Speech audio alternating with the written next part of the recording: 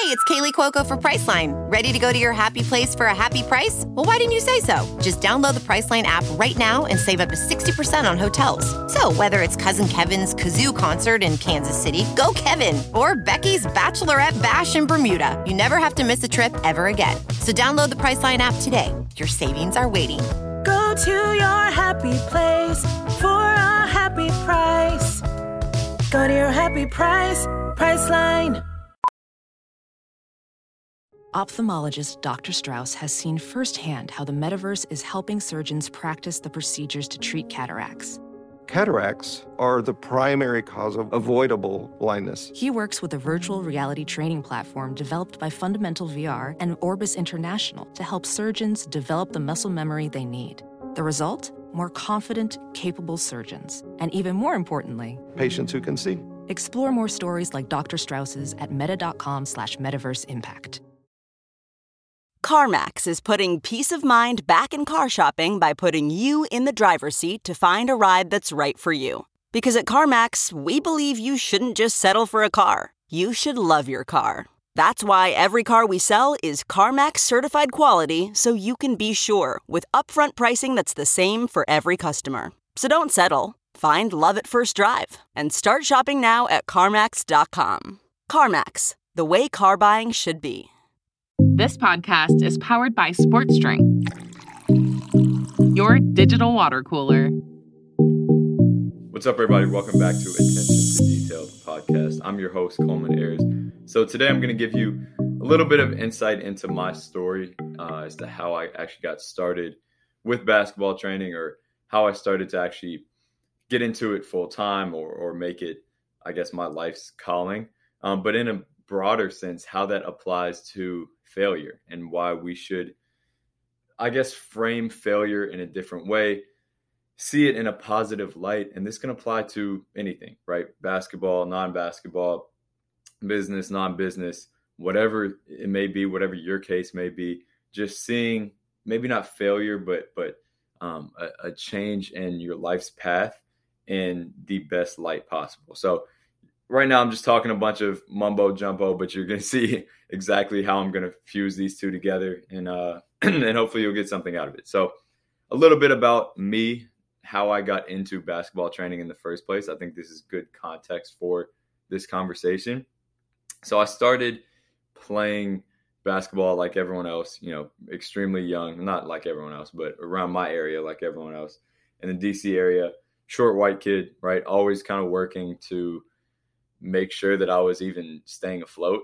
It took hours and hours and hours and hours every single day to just play at a decently high level. So that was my upbringing in terms of basketball.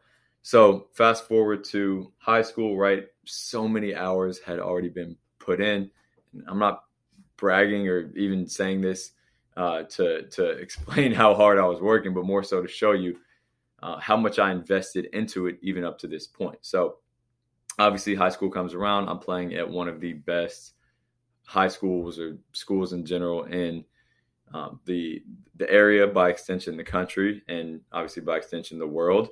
So me, 5'7", 5'8", scrawny white kid, once again, had to scrap for everything I had. So it was like investing everything that I had at every moment to make sure that I could play not only at this level, but at the next level, right? That was my dream. Like 99% of basketball players, get a scholarship.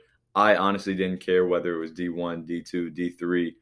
I wanted to play at the next level. Even if I wasn't on full scholarship, I had worked so hard to get to the point that I was at that it was only right to take that to the next level, right? I mean, I had invested time, energy, effort, sacrificed so many things to get to that point that you feel like you're just, it's only right to continue doing that.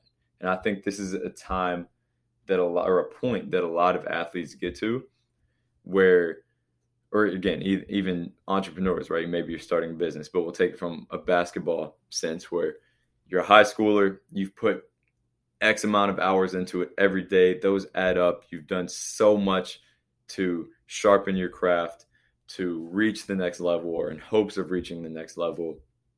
And then you get to a point, which is about this time of year, which is why I'm thinking about it, where You don't have many options, right?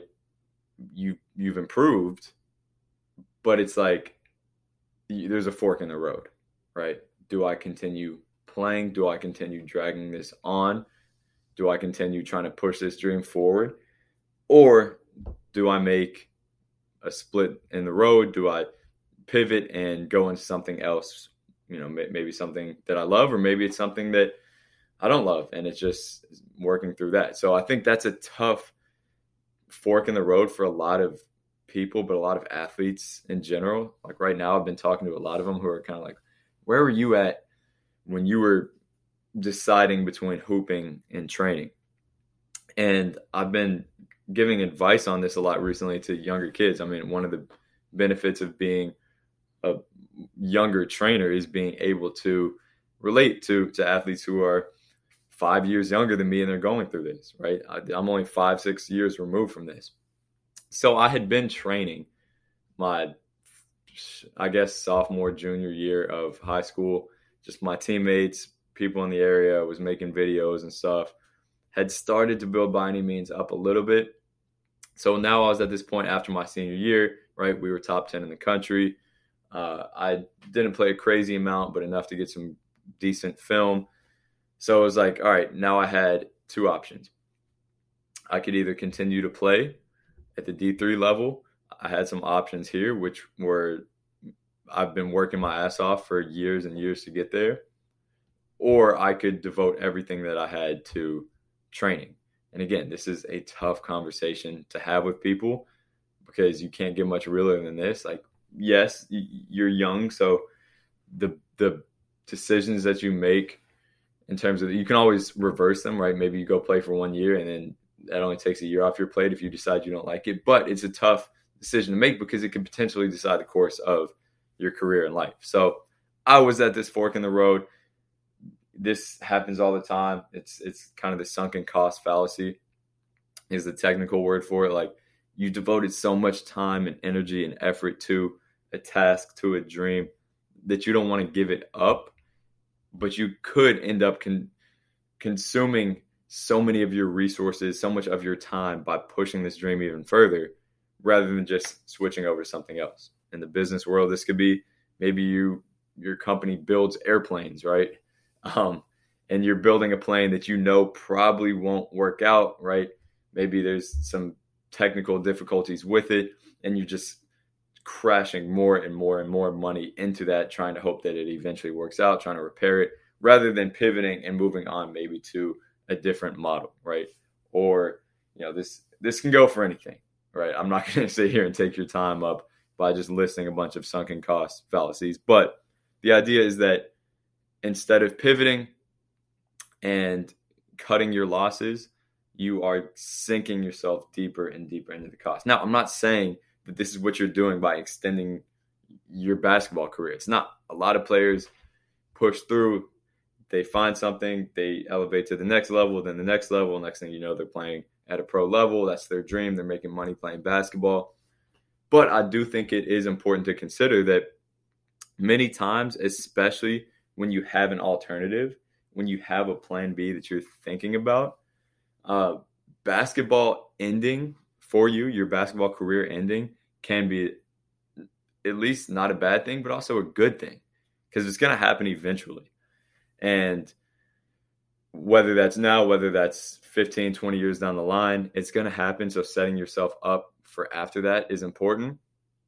But I think it's important to realize that, yes, you want to continue to play. You almost get validation from achieving something that you've worked so hard for. But if you're going to look back and think, damn, maybe I spent all of my time on this when I had this great idea 10 years ago that I should have just taken action on then, that's when it can get a little tricky. So again, I'm not giving you a black or white answer. This is all gray area. And you can do both, right? You can continue to hoop while you're working on something else. But for me, it was like, I'm not going to be able to hoop and train full time for 4 years. So I would have been getting out of school, having trained a little bit, but mostly been working on myself. And it was kind of the gut feeling for me. Like, I knew I liked training more. I knew that was my calling. I knew I wanted to change the world with it. And I was seeing a little bit of success. And despite me wanting validation for all the hours that were put in, that to me was my gut feeling. So it took me to the very last second. I mean, I literally made a last second decision to end up not playing. And it's been tough, right? There are things that come along with it. Like, although I could have played ball in college, I get questions all the time from parents or whatever. Hey, where'd you play? And then like, yeah, I didn't. I was training the entire time. I was working on my craft. And then it's almost like a level of disappointment because I wasn't a college player. And I understand that, right? You want to be trained by high-level players.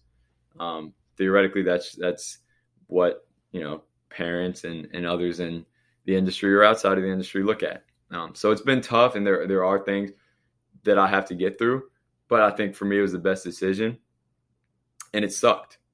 The decision sucked. Like waking up every day and not going to the gym at 5 a.m. and having something to work towards, having a level to try to get to. I still did it more than casually. I still worked my ass off when I was in school and when I was training, just because it was a habit and I wanted to see improvement in myself. But at the same time, it's tough when you don't have that direction anymore in something that you've been working so hard on for years. Thank God I had a direction in something else, which was training. But I do think that overall, in a general sense, basketball or any dream, anything that you're striving for coming to an end can be a good thing, right? It sucks in the moment, sucks in the short term, but in the long term, it could be a good thing if you make it that way, right? You can always use those foundations that you build through basketball, through something else for the next venture. In fact, you should, right? I used everything that I learned in basketball, whether that's everything from something so simple as work ethic and being in a routine, to the relationships that I built, to the creativity. Obviously, basketball playing and basketball training is an easy one to create synergy between. But I do think even me, outside of basketball training, having worked my ass off and developing a routine and seeing results from something so consistent as my workouts were, my training was in basketball when I was playing, that translates over to the business side and, my daily operations. It almost feels like I'm training myself to play when I'm really just training myself to be a good person, businessman, and leader. So point being, you can use so many qualities that you develop in any venture, any dream for another one, right? It's not like, shit, basketball, playing basketball didn't work out. This business didn't work out. This job didn't work out. Well, now I got to start all over. No, you're not starting all over. You have a great foundation. You have new skills. You have new relationships. You have a ton of stuff to build on that you can carry with you into that next venture. And that may actually put you ahead of people who have been doing it for a while because you have an outside perspective. So I think once you see it that way, and once you see it as like, the whole everything happens for a reason thing has always been tough for me, just because, when we look at it from, without getting too depressing, but like little kid getting hit by a car and dying, like everything happens for a reason. It's kind of tough to understand in that context, and a ton of other contexts. Like the world's a pretty fucked up place. So is all this really happening for a reason? But I do think in a micro sense, in your own life, there is some merit in this, because if you think about things this way, where it's like, this bad shit happened, but everything happens for a reason, so I'm going to make the most out of this. That's where you see value in that saying, right? I had to stop playing basketball because I didn't have any offers, and I was not in a situation to pay for any of the places that I had on the table. So I had to quit playing basketball at a, organized level. Well, when you think everything happens for a reason, or whatever iteration of this saying that you have in your mind, now you're like, all right, what reason is this? Now you're reevaluating. Now you're trying to find the next thing to go into, right? And sometimes that may take a little while. Sometimes there may be a little buffer period where it's like, let me reevaluate. You're a little bit directionless. Even I had that, right? I knew I wanted to get into training, but my first year or two after hooping, I was like, what direction do I want to take this training thing, right? What do I really love about this? How do I really do this? And it's tough at first, but I do think that when you have that mindset of, all right, this didn't work out, we failed at something, and it's not even failure, right? It is failure if we're being completely real, but you don't have to see it as failure. It's like a pivot to something else.